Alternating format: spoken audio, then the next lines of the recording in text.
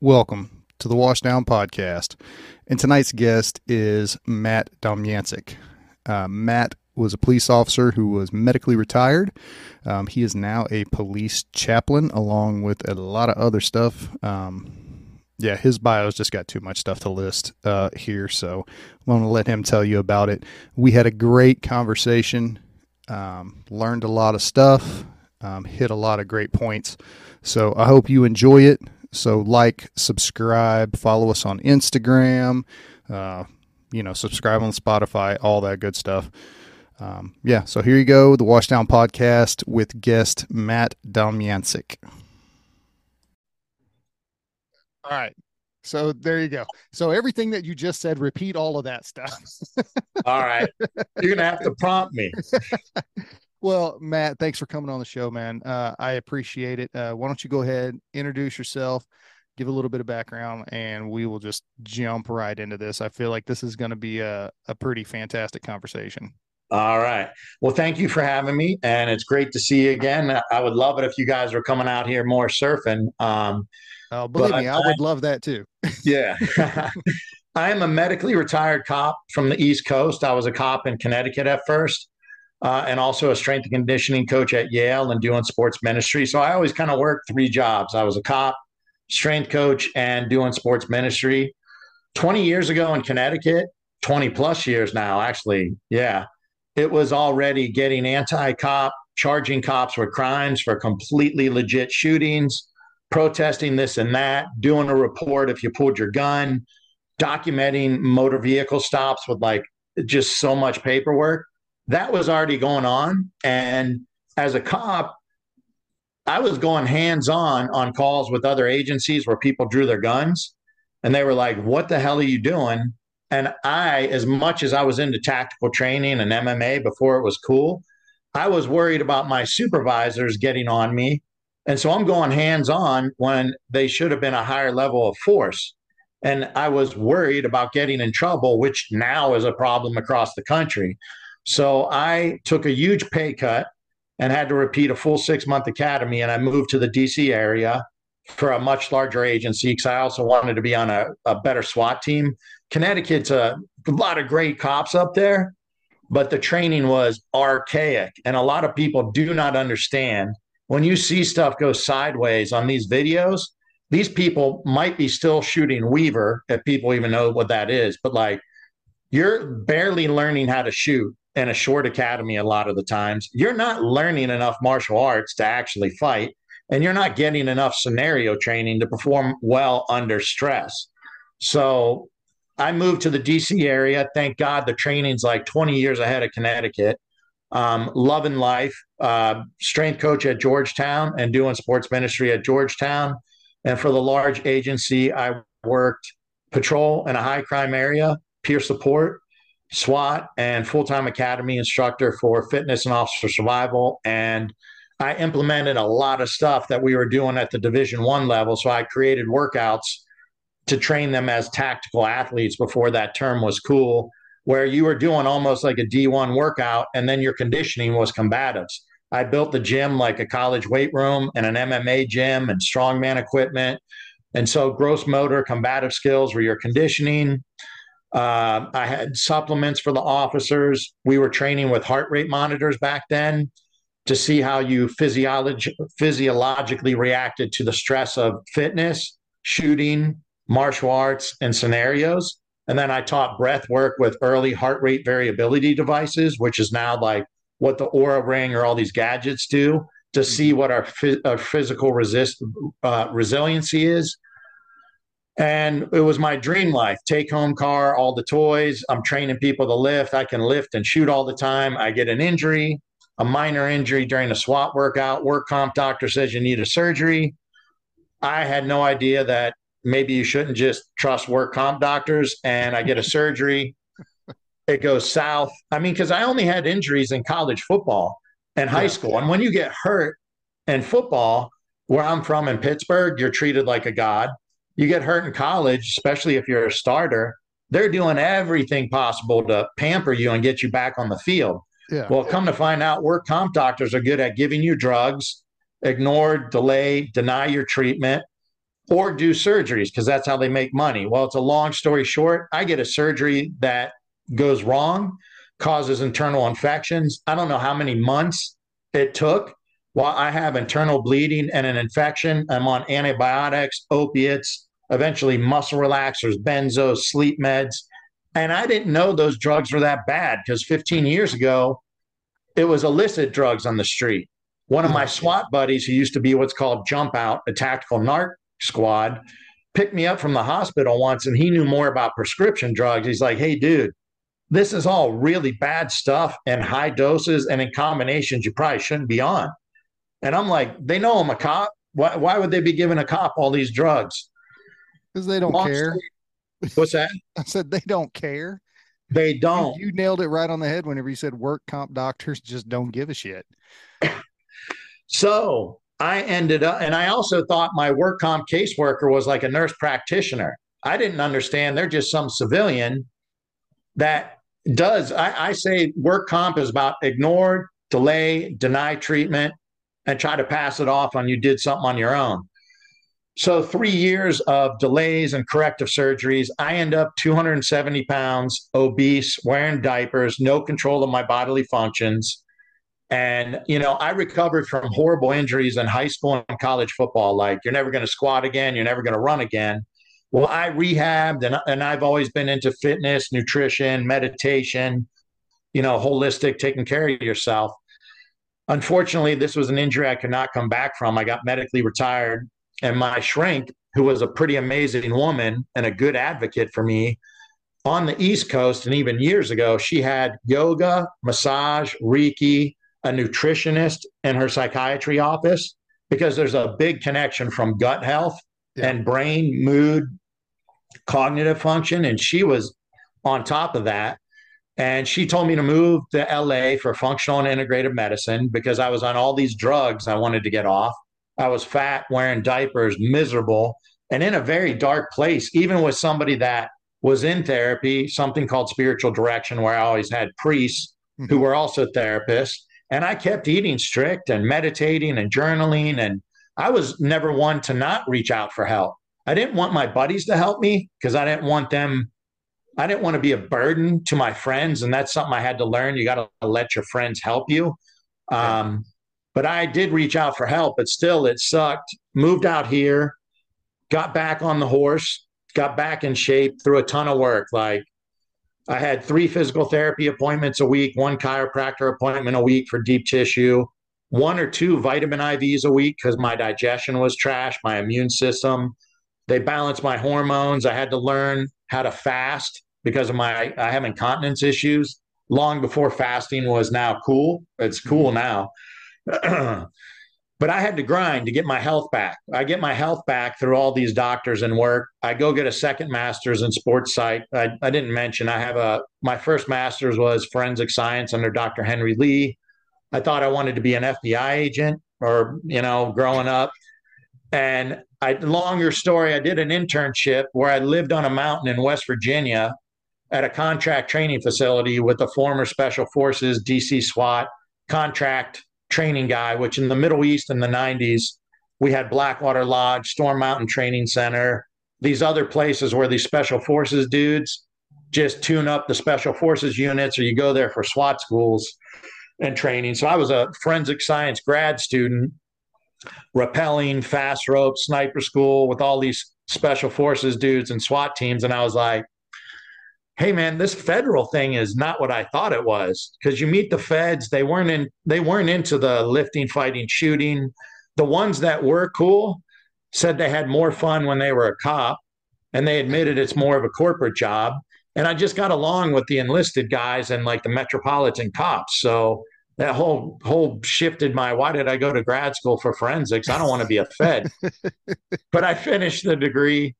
And eventually became a cop because I wanted to make a SWAT team, and I thought it was a great way to do ministry.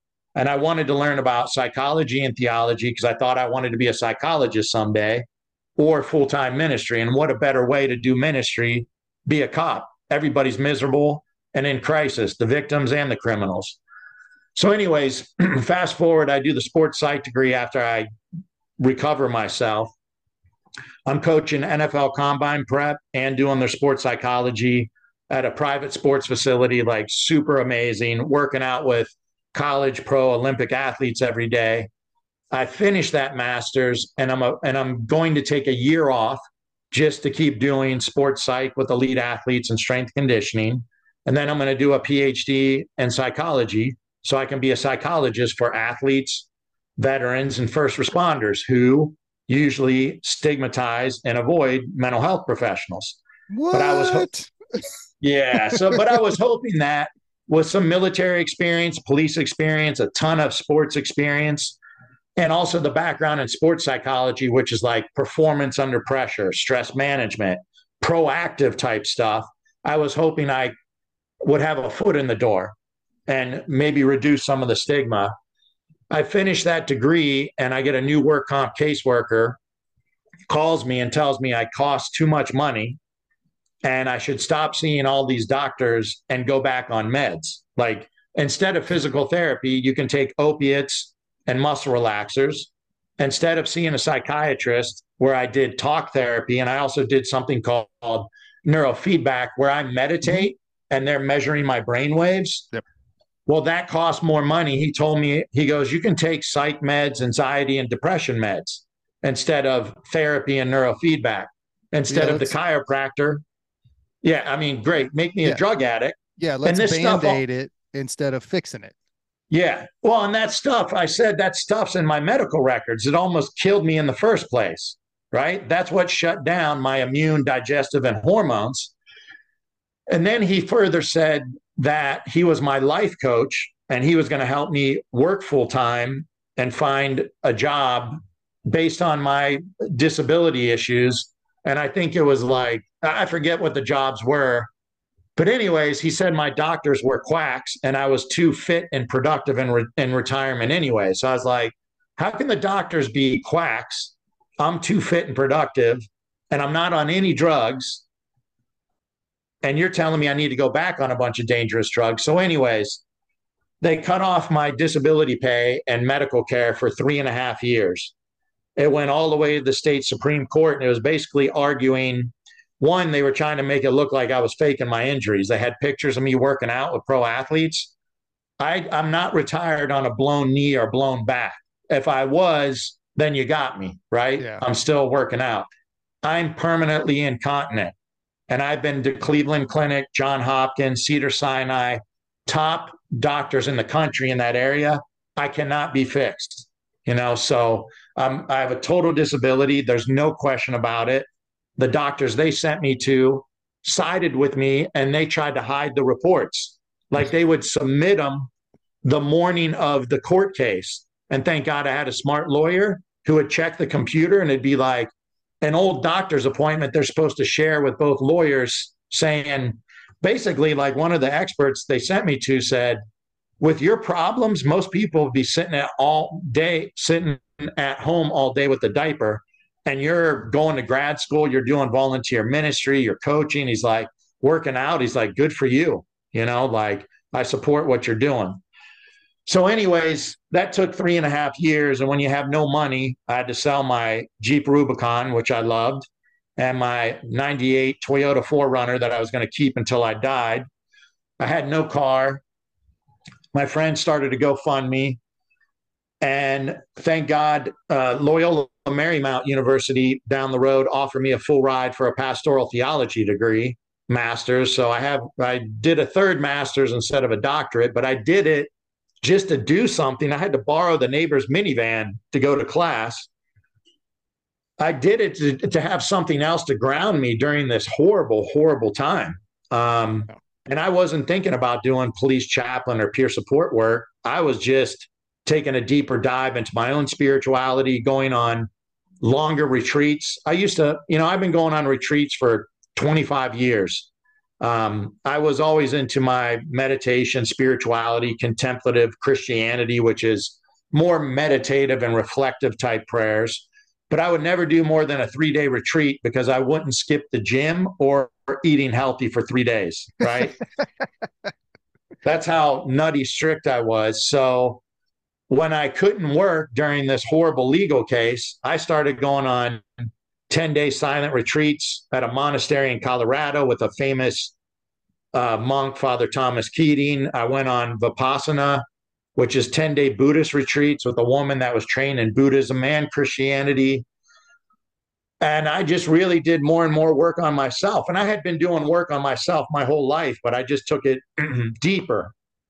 And then, long story short, I also did another 2-year, something called another 2-year spiritual direction school with Protestants, because I was at a Jesuit Catholic school, which they're very ecumenical. They train us in a manner where I had Protestant and Catholic professors, which I appreciate, because I'm not into this one church or one religion's got all the truths and everybody else is burning in hell. So I like learning the different perspectives.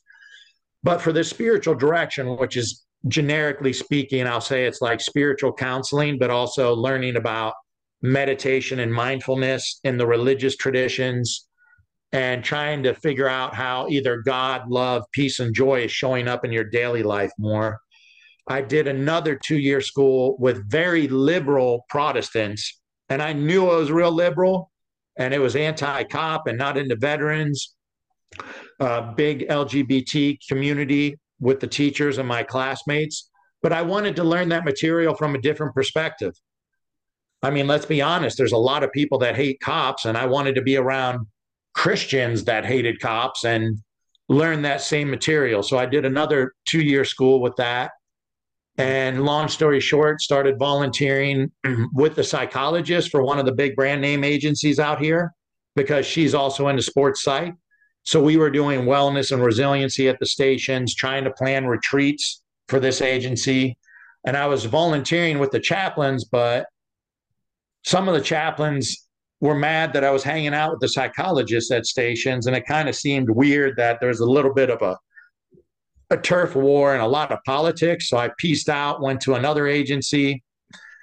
And this agency I love, and I've been with them 4 or 5 years. And then I eventually ended up being invited by somebody that heard me speak at LMU during COVID online. We were doing talks on the inner life of first responders. I don't know if we want to get into it down the road, but like, how do you take care of yourself mentally, emotionally, and spiritually? And it doesn't have to be tied to religion, to manage all the stress, trauma, and the immersion and suffering of others. So I did some talks on that and got invited to be at another law enforcement station in one of the most violent areas of LA. And they are squared away cops. And I've fallen in love with those cops as well. And through other nonprofits, and even, like Rob, meeting you guys, I get referrals for basically peer support or chaplain stuff like across the country. And I used to work for Copline, and I still do peer support for Wounded Blue. And I have a multiple police psychologists, but one that's contracted with 60 agencies in LA and Orange County. And psychologists refer people to me for peer support as they're in therapy. And we're trying some new programs where after somebody's been in a critical incident, hopefully we're going to get this paid for, where I take them, we do cold plunge sauna, then we do a float tank, sensory deprivation float tank, if anybody's familiar with that. Oh, yeah. And then I take them to lunch, and then we talk about stuff. So let's try to start teaching some of the modalities for calming down our physiology, because so much of our thoughts and feelings are unconscious after a critical incident, and it can go on for years. Like when you have a physical injury, say when you're a kid and you touch a hot engine, a stove, or an iron, like, whoa, you react and pull away. Yeah. But often you have an injury, and you can't ignore a physical injury for too long. You can't ignore a cut for too long, or it gets infected. Psychological, spiritual, and emotional wounds are invisible, and most of them are unconscious. So we pulled our hand away from the stove, but we don't know that we buried it. And we're drinking and screwing people we shouldn't screw, and riding our toys really fast and working overtime.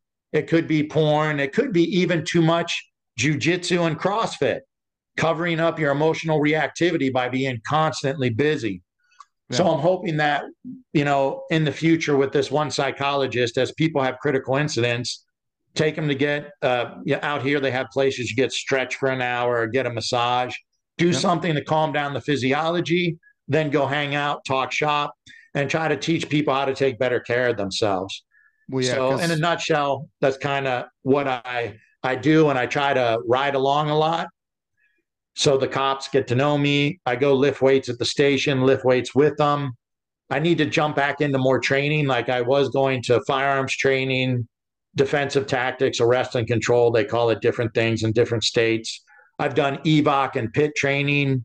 I go watch SWAT, canine training, be a role player, just be around, because most chaplains, often peer support and mental health professionals, if you even have them, people, if they don't know you and you show up after a critical incident, hey, let's high five. The psychologist is here, a chaplain's here, and peer support. Nobody knows who the hell they are. You don't even work that station. Or if you do, you never show up unless shit hits the fan.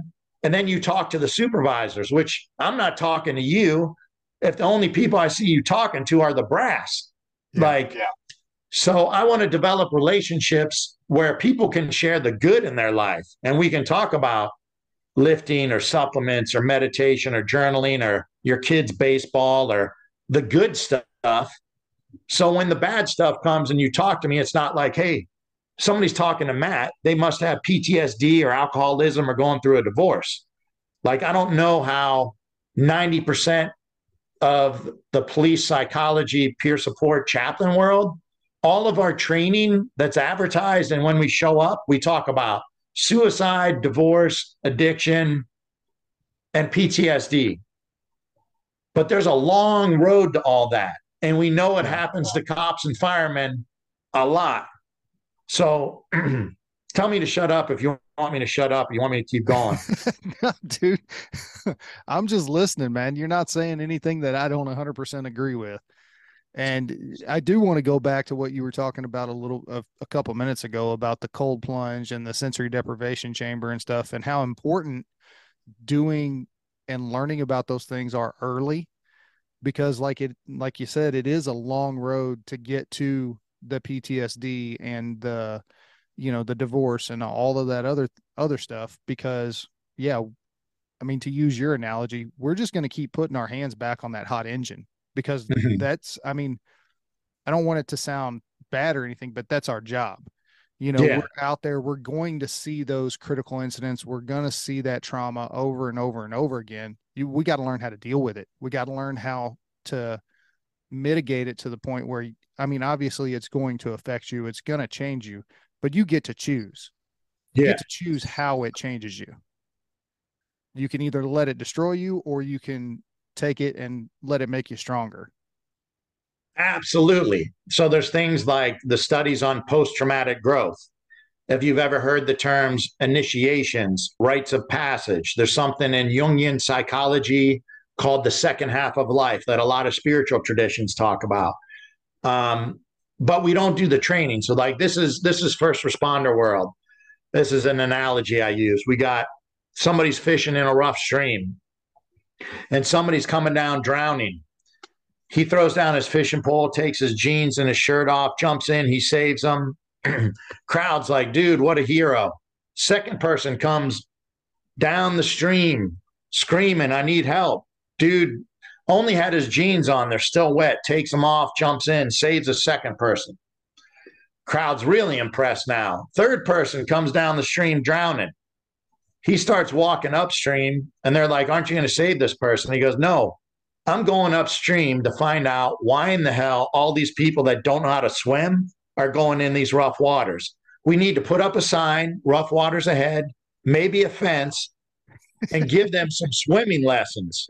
So if we know that cops and firemen are horrible with divorce, addiction, PTSD, and suicidal ideation, but 90% of what we do is jump in to rescue you when you're drowning, like we're missing the point. Because like, think about an athlete, any athlete, and I know you were a former athlete, if you get an injury and you get out of shape, like rehabbing sucks bad. Or say in high school, you don't condition before football or basketball season. Dude, camp sucks. And you're more likely to get injured and you feel like somebody shoved a pole up your ass. You can barely walk because you're not in shape. And that's what we're doing mentally, emotionally, and spiritually with first responders, because we're not doing any strength and conditioning or even training on strength and conditioning for mental, emotional, spiritual health or physical health too, in terms of the parasympathetic nervous system, rest, relax, digest, chill out. What do you want to call it? Grounding yourself, centering yourself, or I call them spiritual practices. What are you doing to counter all the stress and trauma that's stored in your body? And for those that are working out hard, good for you. But are you doing recovery? Because elite athletes train hard and then they get the massage, then they do the float tank. A lot of them now are doing breath work or meditation, or they go get in a, whether it's the cold plunge, the warm whirlpool, they get stretched by the trainers, they're eating healthy, they're drinking shakes, taking supplements. That's all that stuff to recover from the training. And they're not even exposed to trauma, and they're not making life and death decisions like a first responder. But we have no sports psychologists, sports nutritionists, athletic trainers for cops and firemen. Nope, taking care of them along the way. So when are we going to start giving swimming lessons for the immersion in trauma? And depending on the studies, they'll say, some say 188 critical incidents in a first responder's career. I've heard other studies say 500, others say 800. Obviously, it depends where you work and how long you work.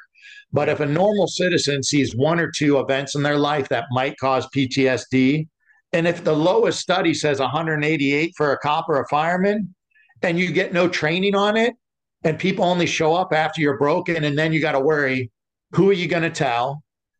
Are you going to, at least for a cop, are you going to take my badge, or fireman, you're going to put me on light duty behind a desk?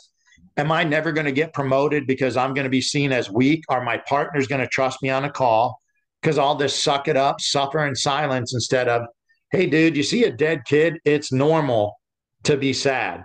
It's normal to maybe want to punch the person that was drunk driving, or the person that beat or raped their wife or neglected a kid. You don't do it, but there's anger there. And there's hurt there for innocent people that are suffering, but we stuff it. We stuff it away, and it builds up and it builds up. And if people have adverse childhood experiences, did your parents get divorced? Did you get bullied? Do you have any type of abuse in your life? Or do you even just have bad relationships with the opposite sex that you never pause to reflect, what patterns do I have in my head and in my heart with my emotions that I'm not learning the lesson? So I'm repeating this stuff over and over. And am I aware that these calls I go on are unconsciously scratching at all the wounds I have that I have not dealt with and learned the lesson?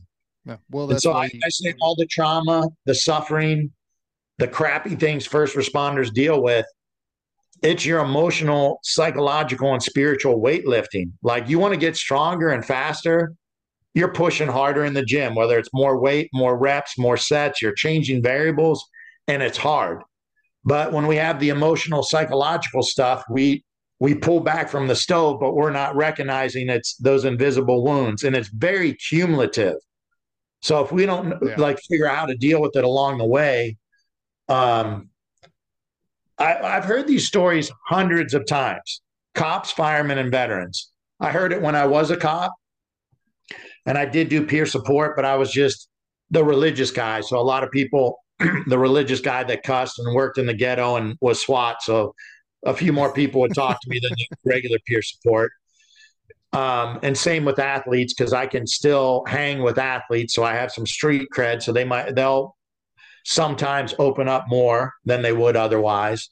And there's just a lot of themes that are standard for humans, but it gets worse when you're a man, and then worse for a first responder. And women end up doing the same stupid shit that men do as first responders, because they're worried about being stereotyped, that they're not good enough already.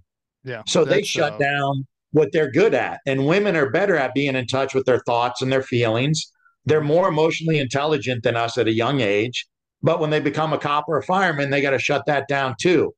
So one thing I always use is a car analogy, and firemen are even better at cops than taking care of their cars. But these young cops and firemen work OT, get the F-350, put 40s on it, or buy whatever. I don't know much about anything other than trucks and Jeeps because that's what I like. But you buy some cops out here have Teslas and Audis, and they look mint, right? They take care of them.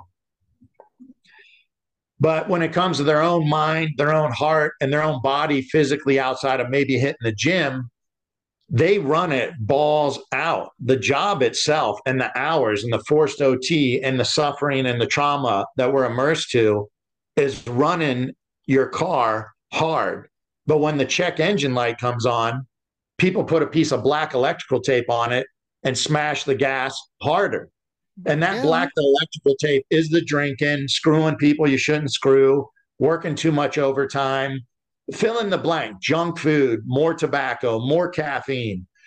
And then the tires get bald, the brakes are squeaking. Like, we do not do regular maintenance on ourselves. As cops and firemen, we run it until the wheels come off.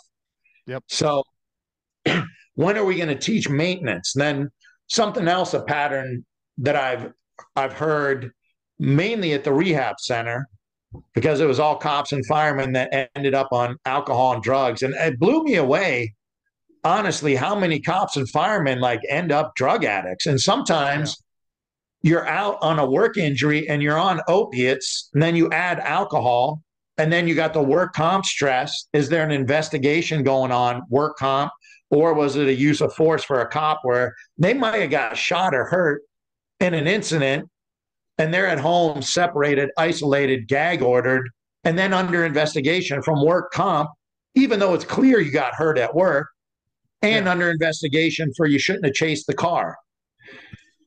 And they sink into drug addiction and alcoholism, and it's terrible. And, you know, I would sit one-on-one with these people for 1 or 2 hours every Saturday for 10 or 12 hours.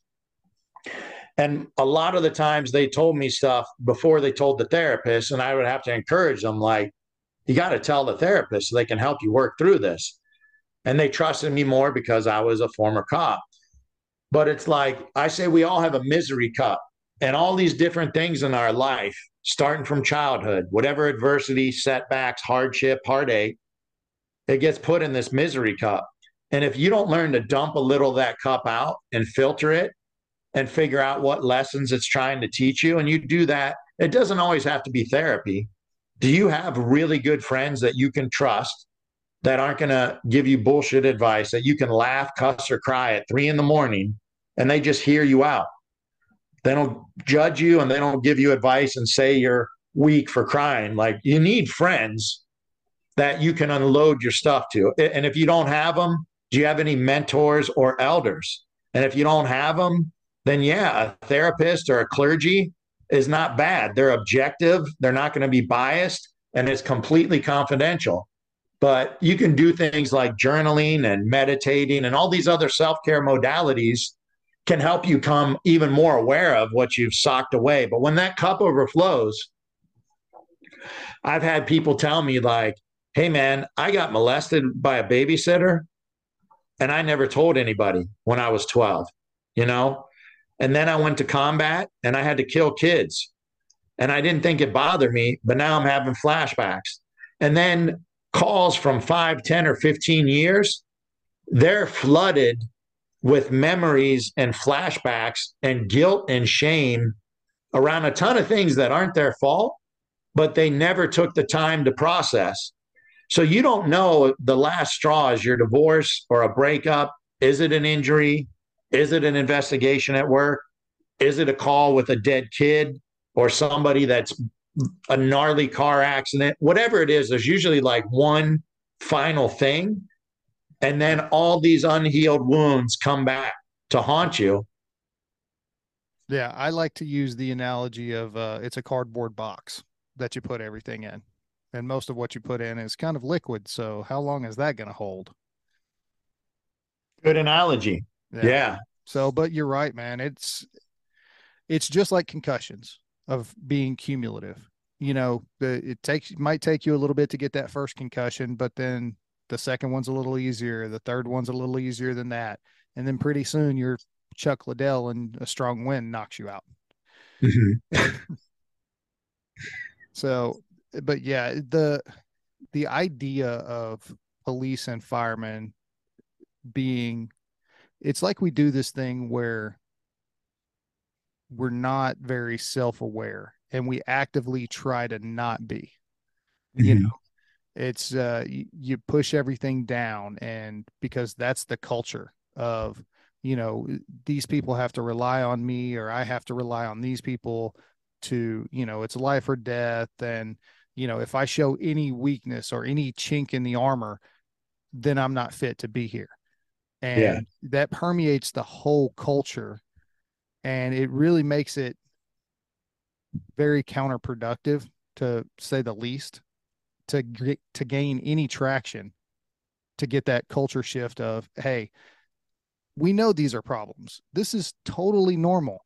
Of, like you said, you see a dead kid or a mangled body or whatever, that should affect you. If it doesn't affect you, it's like we have this idea that we should be superhuman and it's not going to affect us. Well, guess what? The people that are not affected by that stuff are psychopaths.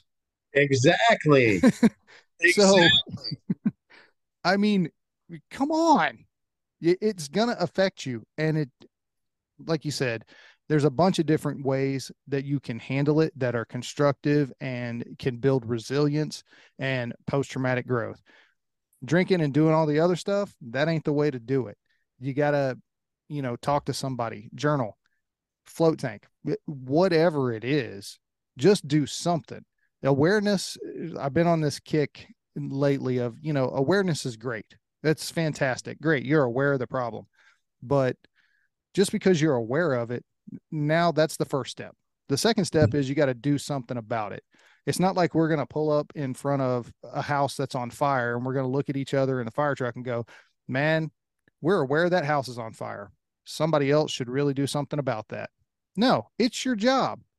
And it's your job to take charge of your own mental health, your spiritual health, your physical health, be your own advocate, and make sure that you're the best that you can be. Mhm. Don't wait on somebody else to come take you by the hand. And, you're not a horse. They're not going to lead you to water. You got to do it yourself, to reach out, find those resources, and do the things you need to do to make a difference in your own life so you can Yeah. continue to make a difference in everybody else's. Hmm. Self-care is not selfish. If your well goes dry, you can't give anybody else a drink. No, And first responders are so good at taking care of everyone else, but we suffer. And my shrink said to tell these SWAT guys at the end of the month, you guys literally face evil. First responders are dealing with evil and toxicity every day, and it sticks on you, and some of it gets inside of you, he said, and you just don't shit it out, are his words. Like, what are you doing with all this toxic stuff, this negativity? um, well, we don't have the training, and like I'll say for cops, no agency lets, not any agency I know of, or not enough, lets people work out on duty, also get enough tactical firearms or martial arts to be proficient. The guys the, and gals that are good at that, and even the ones that make a high speed SWAT team, they did some of that on their own to make the SWAT team where they get to do that all the time. I And was talking, you're going to have to do the same with your mental, emotional, and your spiritual training, I because was the talking, agency's not going to provide it. I was talking to this cop. It's been about a year or so ago, and we were talking about, their combatives training and all that stuff. And I asked him, I said, hey man, like, how much do you guys have to do? Like, what's the department training and all of that stuff? He's like, oh, we're pretty much tops in the state. We do 8 hours a year. I was like, are you kidding me? California is 4 hours every 2 years, I think. So 2 hours a year. And so, here's something else. I wish I could speak to the public and say, hey, your kid that plays high school football, baseball, basketball, volleyball, at a bare minimum, unless things have changed, it's 2 or 3 hours a night that they're practicing their sports skills. So in 1 week, your high school athlete practices something with a ball for a game that's win or lose, more hours than a cop gets in a year of life and death skills.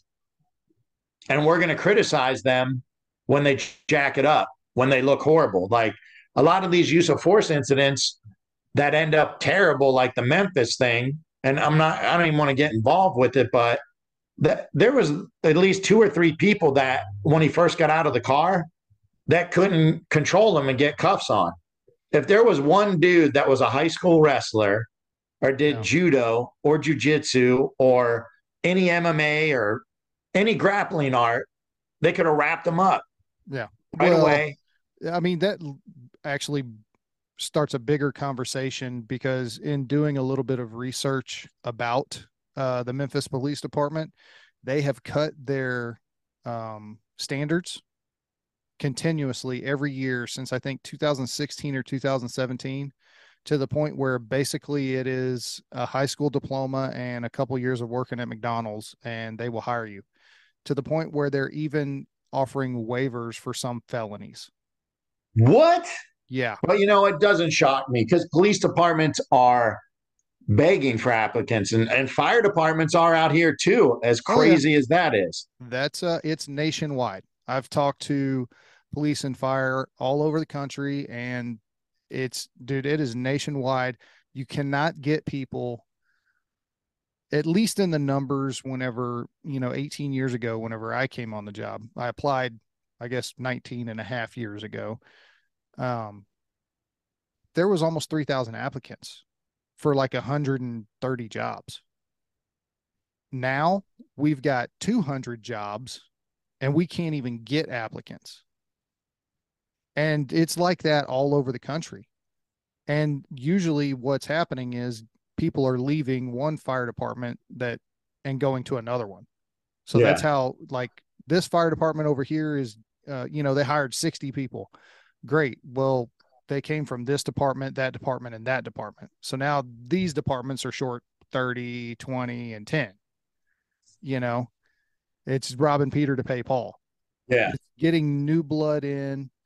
And I'm not saying we're not getting some, but it's not keeping up with the rate of attrition. Yeah. So, and then the police department is the same way. Like Memphis, as an example, they're 500 officers short before this happened. I can't imagine how many people are going to quit since that happened. And then the fire department as well, because they fired 3 firefighters over that. I heard. Yeah.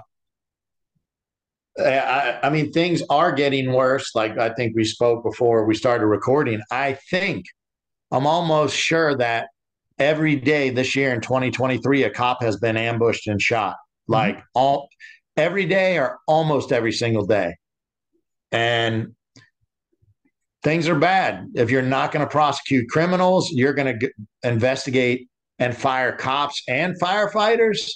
Like, and for some cases, like, with beating the hell out of somebody handcuffed, like, there's no excuse for that. I mean, that the only thing that I could say about that whole situation is the officers that were involved in that never should have been officers in the first place.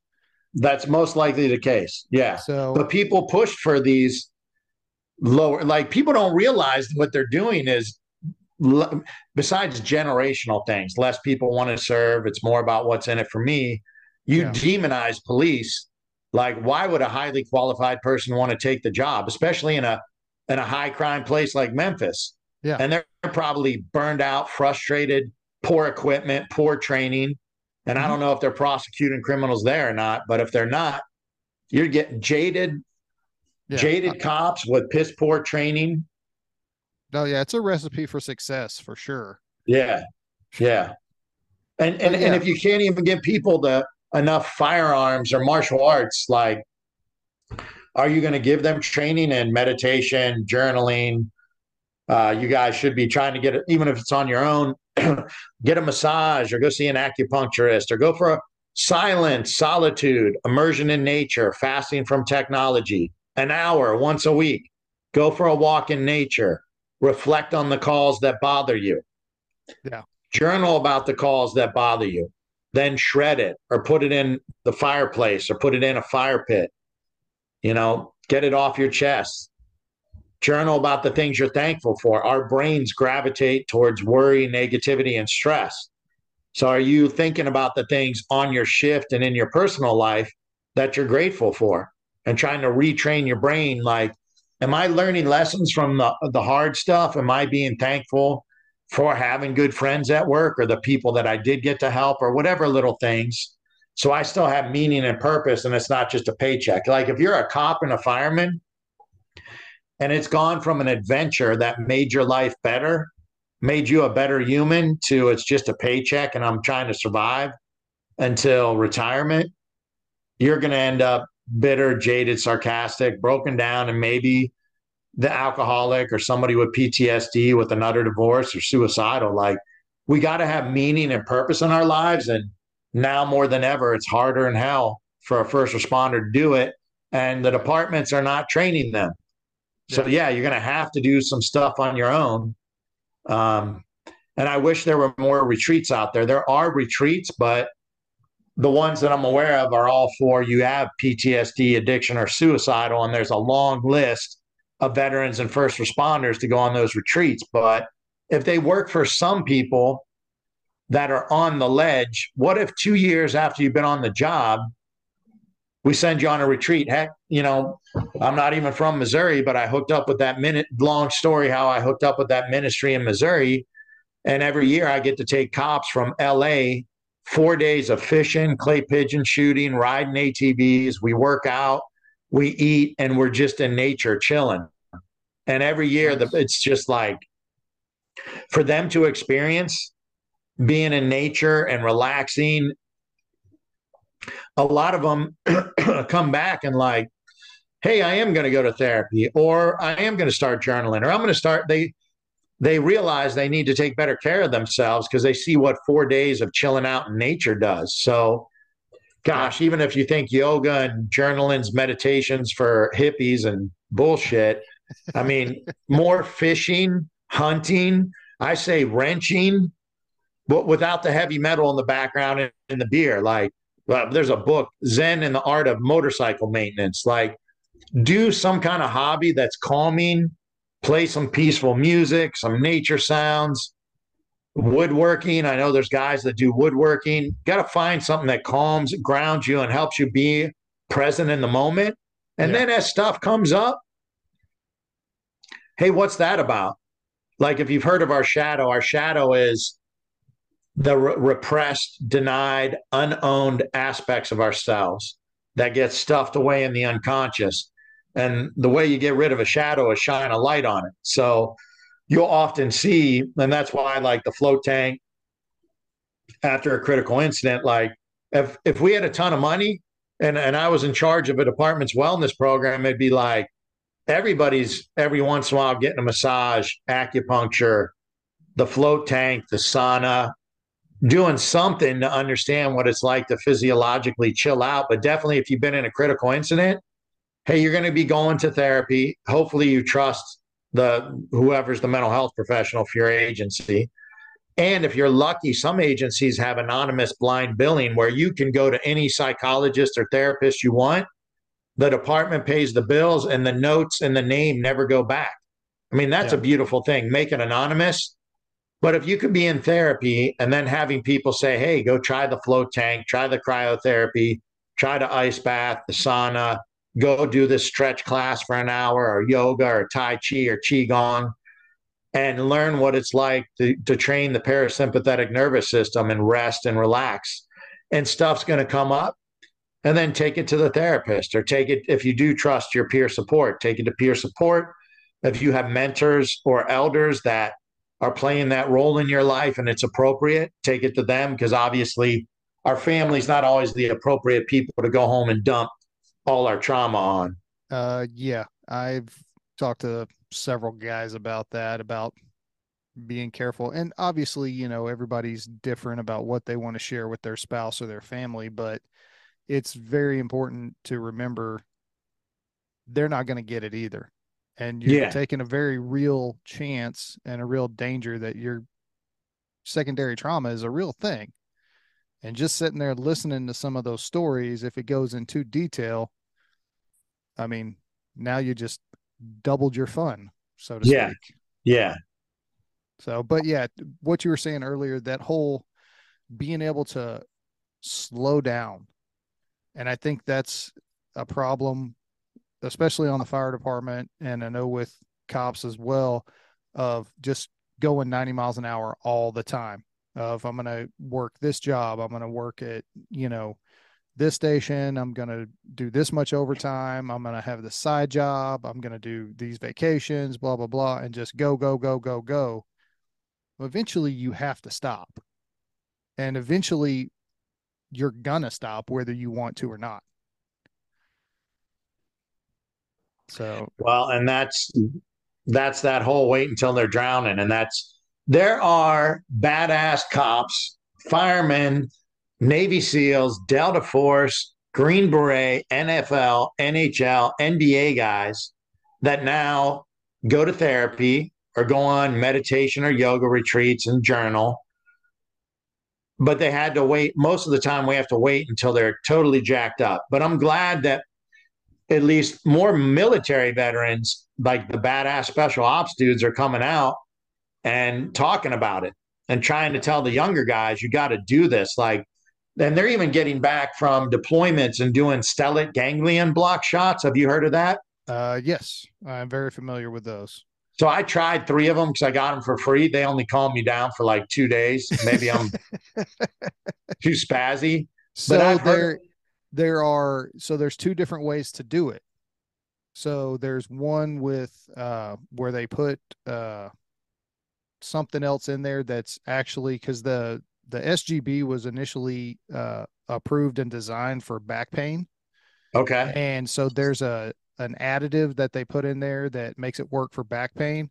For the trauma slash calming down the nervous system thing, they don't have that additive in there. So, and I'm not saying that's what you got or whatever, but there's a vast difference in the two. Okay. Well, I did one on each side a couple months apart.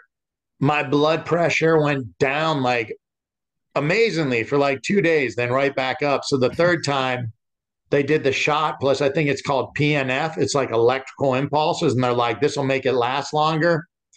Nah, but when I have surgeries, they always tell me I need way more anesthesia. So I was trying to tell them, whatever you Yeah. guys are doing, like double or triple, like I don't like, I'll sign the waiver.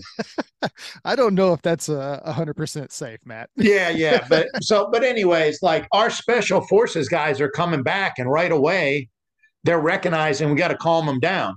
Yeah. So they'll do that. And I know some of the special ops guys have float tanks. They have strength coaches, sports psychologists for our special operations guys, Yeah. and sports medicine people. Like, I wish we had that, because that's all recovery. Yeah. And understanding you need rest, relaxation, and recovery after combat, after our deployments. And also, this is a big thing, and cops and firemen can't do it until you retire. But there's special forces groups that are now doing psychedelic retreats. Yeah. And they'll say that 90% of the benefit is not from the psychedelic, but the psychedelic puts them in a state where they can be vulnerable and open up about the worst trauma. And it's like 6 to 8 hours with, depending on what you're doing, 2 therapists, a man and a woman. So depending on what you want to talk about. Yeah. But then you stay in therapy for like 3 to 6 months. Yeah. So it's not like being a party animal with the drugs. You go do the mushrooms, MDMA, ketamine, DMT, Ayahuasca. ayahuasca, Yeah. and all that stuff comes up. Yeah. Then you journal, you meditate, improve your diet, improve your fitness, and stay active in therapy to integrate what are the lessons from all this trauma that came up. Yeah. So veterans are like doing a lot of that. Yeah. Well, I mean, that's kind of the trend, is the military, the general population gets a lot of stuff from the military. Like, we got a lot of emergency medicine stuff from them, tourniquets and gauze. And like, I mean, you just go down the list, we've benefited from that. And the whole, the TBI and the PTSD and all of that research started with them and is trickling down with us. Now we're a couple years behind them before we'll eventually catch up to where they are now. We're just behind. But that's like you were talking about the SGB, like the main benefit, or at least selling point, at least from my understanding of it, is you get that shot, then you go to therapy, like you're saying, and you can deal with those or you can deal with that trauma without the emotional attachment of getting activated and freaked out, because it's calmed your nervous system down. Yeah. So it's another branch on that tree. Mm-hmm. Ketamine's legal, but I'm sure it's crazy expensive. I don't know if insurance covers it. I don't know if work comp would cover it at some point, but yeah, but again, then that's waiting until the stuff's really, really, really bad. I wish we could have more proactive wellness programs, but I'm not going to count on agencies to do it because they're defunded. And it's getting anything is approved is a pain in the ass of the chain of command. But do we want our brothers and sisters getting divorces, having PTSD, becoming alcoholics, or losing them to suicide? Like, when are we going to start doing the strength and conditioning for the job, mentally, emotionally, and spiritually? And I'll define spirituality for people. And there's a million different definitions, by the way. But in grad school, I looked at a lot of them, and these are kind of the ones I like the most. Spirituality is, how are you living out the most important values and belief in your life? So if you're religious, plug them in. What are your religious beliefs? But you got to be reflecting on your life at the end of a shift, at the end of the night, at the end of the week. Am I living out what I say my beliefs and values are? Because unfortunately, a lot of people are hesitant initially, be like, chaplain, stay away, or religious people, because they've met hypocrites. Yeah. There's religious people that go Bible study Wednesday night, church on Sunday. And if you ask the neighbors what kind of people they are, the Starbucks employees that deal with them, they're like, these people are assholes. So how's that religion working out for you if you're a jerk? So look at whatever your most important values and beliefs are and reflect on if you're living them out. You also have to know and be able to articulate them. How do you relate to your community? How do you relate to the 5 to 10 closest people in your life? And cops and firemen, as far as community, are more involved in the nitty-gritty, real stuff than anyone else. So I think cops and firemen are deeply spiritual, whether they think it or not, because they're around the intensity of the worst and the highest emotions a human can have. How do you relate to humanity? And by that, I mean, how do you see what you have in common with all other people? We live in a dualistic society. We are trained to differentiate by color of skin, by political party, by who you voted for, or what stance you take on the vaccine or something else. And if somebody doesn't agree, you can't be friends with them. The more you experience life. I'm going to get on my soapbox about that. All right.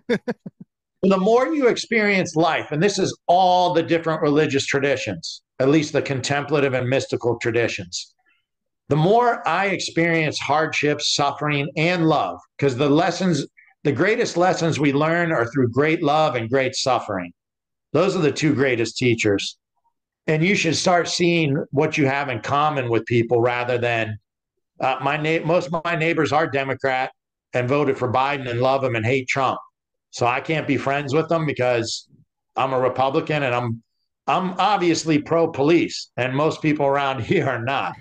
So can I not be? There's beautiful people. Some of my best friends are liberal, very liberal. Some of my closest confidants. If you cannot spend time with people that different viewpoints than you will never grow. So how do you relate to your community? How do you relate to the people closest to you? How do you relate to your higher power, if you believe in God or a higher power?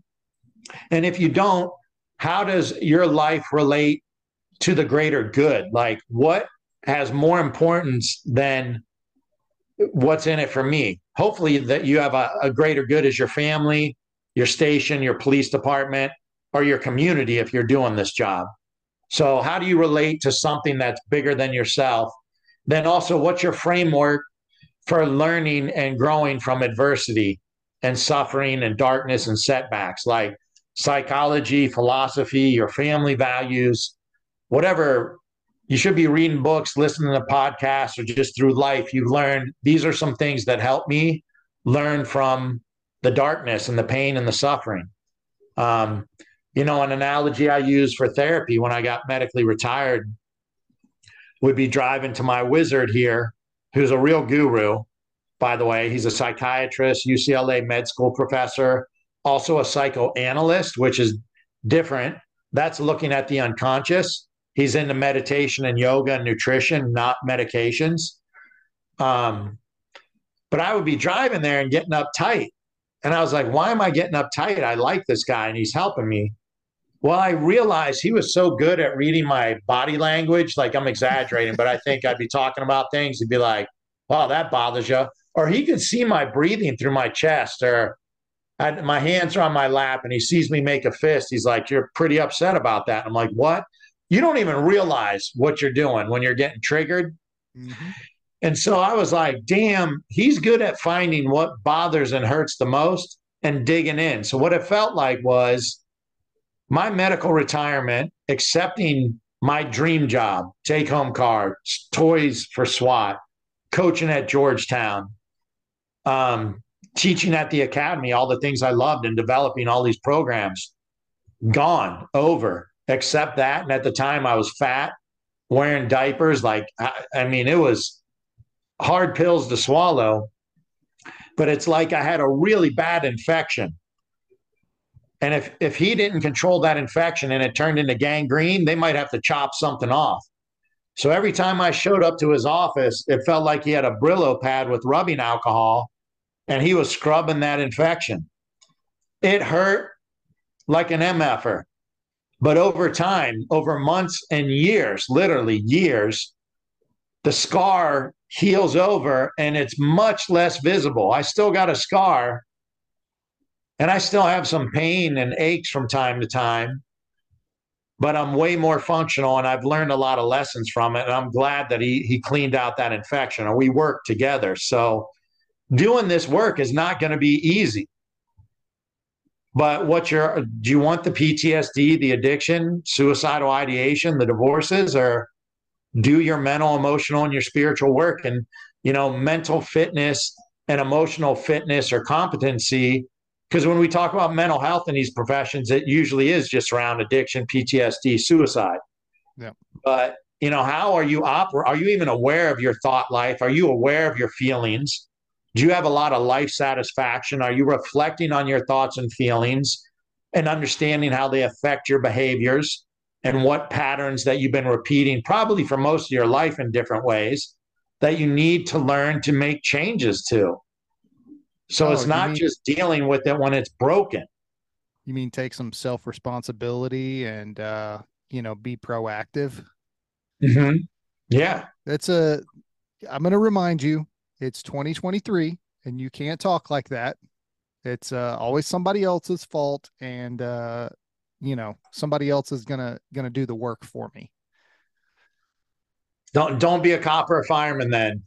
Like, and sadly, right, we're having a hard time with the military too.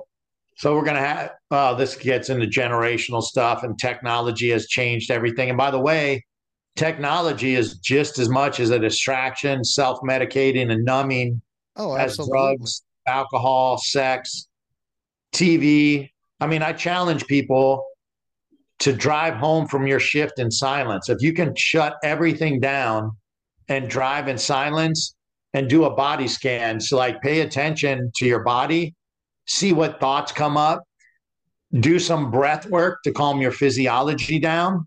Simple rule, like there's all kinds of ways to do breath work, but do nostril only breathing and make your exhale longer than your inhale. See if your shoulders are tight, see where you got tension, reflect on things that you're grateful for in that shift, and what are my real feelings now that I'm away from that call? That did piss me off, or that hurts my feelings, or that just sucks.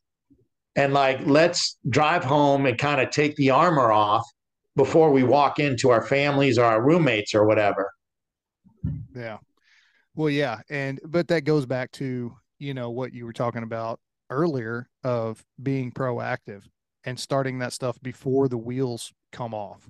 And I think that's the only way that we're going to get a meaningful culture change to where this stuff, it, I don't think it's ever going to go away.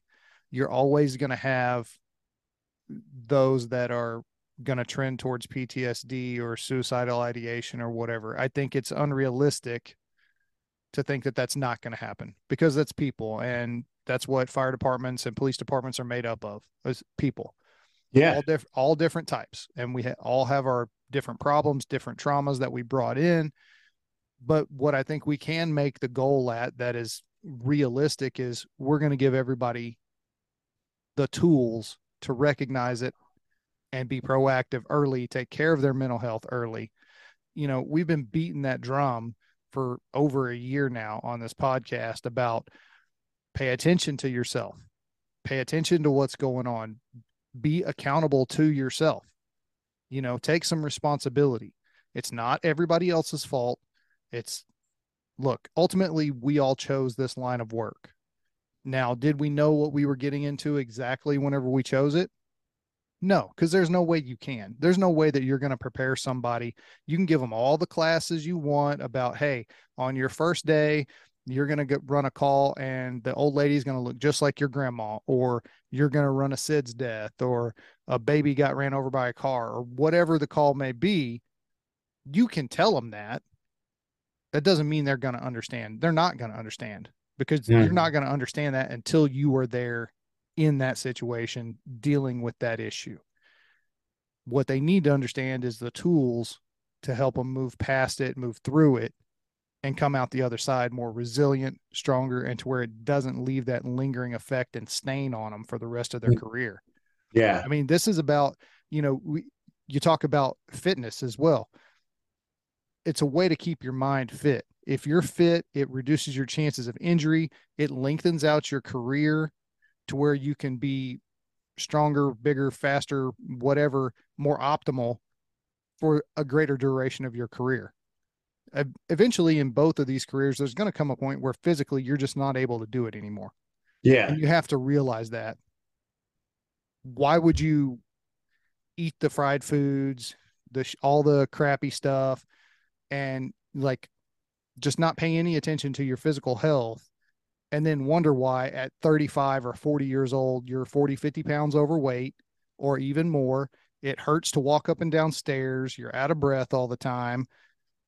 Well, yeah, you're not physically able to do the fucking job anymore. Mm-hmm. And you did it to yourself. And your mental health is no different than that. Yeah. Anyway, that's my soapbox. Oh, and the ability to agree to disagree with everybody and still be friends. When did we lose that in this country? What's funny is when I just turned 48, and I don't want to feel like I'm that old, but like in college, growing up and in college, and in even as a young adult in my 20s to 30s, I had no idea what political party people were for the most part, who they voted for, or whether they were, quote, conservative or liberal. There might be certain issues that I might disagree with some of my friends, but yeah, social media, politics have changed so much. We're ruled by social media and cable news, and it's worked because we're divisive as heck, Yeah. Yeah. I mean, yeah, it wasn't even a thing whenever I was a kid. I'll be 43 in 2 days. And it's like, I had friends growing up and, like you said, throughout my 20s, 30s, or whatever, didn't care what political party they were. If they had different views, okay, that's your view. Cool. We can still hang out. It's not like you're the worst person ever because you think this, because we still agree on all of these things, you know? So why are we letting this one thing that ultimately is a really small thing drive a huge wedge? And we're doing that with so many issues, like even the mental health thing. you talk about mental health in some police departments, fire departments. If you bring that up at a station, you're immediately ostracized. Oh, Really? you're that guy. We're not going to talk to you, or we're not going to talk around you because, we're worried, and you just go over there. It's like, come on. Ability to agree to disagree. You don't believe in it? That's fine. It believes in you still. Eventually, you're going to find out about it. But yeah, I don't know, man. It's one of those frustrating things that I've had conversation after conversation about it. Me and my buddy Chris, who normally does the podcast with me. I mean, we've been friends since we began the academy together. And he sat at the table right beside me. But we don't agree on everything. We agree on a lot of stuff, but none of the stuff that we don't agree on is going to keep us from being friends. Mm-hmm. But we're also from that generation where that doesn't really matter. It seems like it matters more now and to the younger generation. And then even to, a lot of people in our generation too. And maybe it's because of where I was raised and where he was raised that, it was more rural, more country, and there's less people out there. You got to kind of keep the friends you got. Yeah. Yeah. So, I mean, I don't know. I feel like I'm rambling now. So yeah, that's it. I'm not on my soapbox anymore. I'm done. So, well, man, dude, thanks for coming on. I really appreciate it. And hopefully whenever you come out here at the end of the month, we'll be able to get together. Yeah. And then I hope to see you again in California soon too.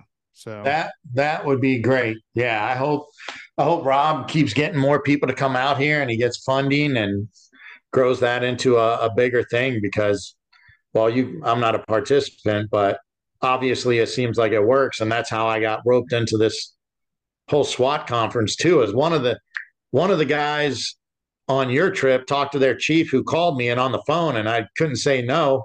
yeah. If it was an email, I would have tried to back out. Talk in front of 500 SWAT guys, like I'm busy that weekend. Hey man. Yeah, no, I think it's a great opportunity. I think you'll do well. So, and just spread the message. Yeah. So, yeah, what Rob's doing is great. And, it really does encompass a lot of what you talked about of, getting out of your comfort zone and out of that just immediate area that you're in so you can do that reset and relax. And it's doing something that, especially coming from, the Midwest in this area, ain't a whole lot of surfers in this area, so it's not something that you've probably done before. So you Yeah. go out there and they give you a surfboard and they're like, all right, go have fun. And it's like, oh, what the hell am I doing with this thing? And it doesn't take you long, man, to figure it out and really just kind of, it's not even about the surfing, which the surfing it's fun. Don't get me wrong, but just being in the ocean and sitting on that board or laying on that board, it's a whole different experience. So yeah, I highly recommend it. And yeah. Well, and vice versa. Cops from LA that go to the middle of nowhere in Missouri and they see fireflies and thunderstorms and a eagle swoop down over a body of water and shoot clay pigeons at night.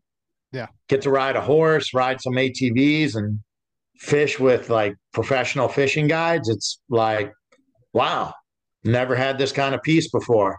Yeah. Totally different experience. Yeah. Well, like I said, it's getting out of your comfort zone, doing something totally foreign to you. Sometimes, I mean, that's exactly what you need to do the reset. Yeah. So, Yeah. all right, man. Well, thanks for coming on. I really do appreciate it. And, like to get you back on again at some point in the future. So, Anytime. I have no problems chatting it up. all right. Any closing thoughts? A couple quotes that I always use, and I better remember to use these when I come to Missouri. Pain that is not transformed is transmitted. Pain that is not transformed is transmitted. So whatever pain you're dealing with on the job, You're going to take it on the next call. You're going to take it out on your coworkers. More often than not, you take it out on your family and the people you're closest to, and you just don't know. And another quote that relates to that: if you don't heal what hurt you, you will bleed on people that did not cut you. If you do not heal what hurt you, you will bleed on people that did not cut you. Same kind of thing. We're taking all this toxicity and negativity at work. We're pulling our emotionally, mentally, and spiritually, we're pulling away from the stove, but not realizing that it's giving us some damage, and we're not working on dumping out that misery cup. And we often are hurting the people we love the most, our immediate family, friends, or the person that ends up bitter and jaded on the job. So please, self-care is not selfish. Let's not have the badge of honor be the guy that works the 80 to 90 hours of overtime every pay period, unless it's like mandatory now, which a lot of people are getting. But we used to do the badge of honor, like, oh, that guy's cool. He works so much, and you're cool for drinking so many energy drinks and chewing that much and drinking that much coffee and eating junk food. Like, we act like those guys are cool for raking in the OT when what about your spouse and children? What about your health? You're the one that's running the car into the ground, not doing maintenance, and eventually you're going to blow something out. And I don't want to see it. And I know we don't want to see our brothers and sisters with PTSD, addiction, and suicide. So be proactive about your mental, emotional, spiritual, and physical health. And I don't know what hobbies you had before you started this job and you stopped doing, pick them back up. Can you make a commitment once a month to try something new, like a massage or the float tank, or God forbid, a yoga or a Tai Chi class, if it's not too hippie for you Midwest people. So chiropractor, acupuncture. Yeah, just try things that are about calming your body down. Silence, solitude, immersion in nature, and fasting from technology. Hour or two or three or a half day or a full day where you're not looking at the phone. I'm not looking at my phone, the internet, or TV, or turning the radio on at all. Just going to chill out. Yeah. Words to live by for sure. So, all right, everybody. Thanks for stopping by. Remember, if you are struggling, reach out. There are resources out there, and maybe be a little bit proactive so you don't get to the point where you need certain resources. And if you have a friend that's struggling, if you know somebody, reach out, let them know you care, let them know that they're not alone. Yeah. Thanks. And we'll see you next time.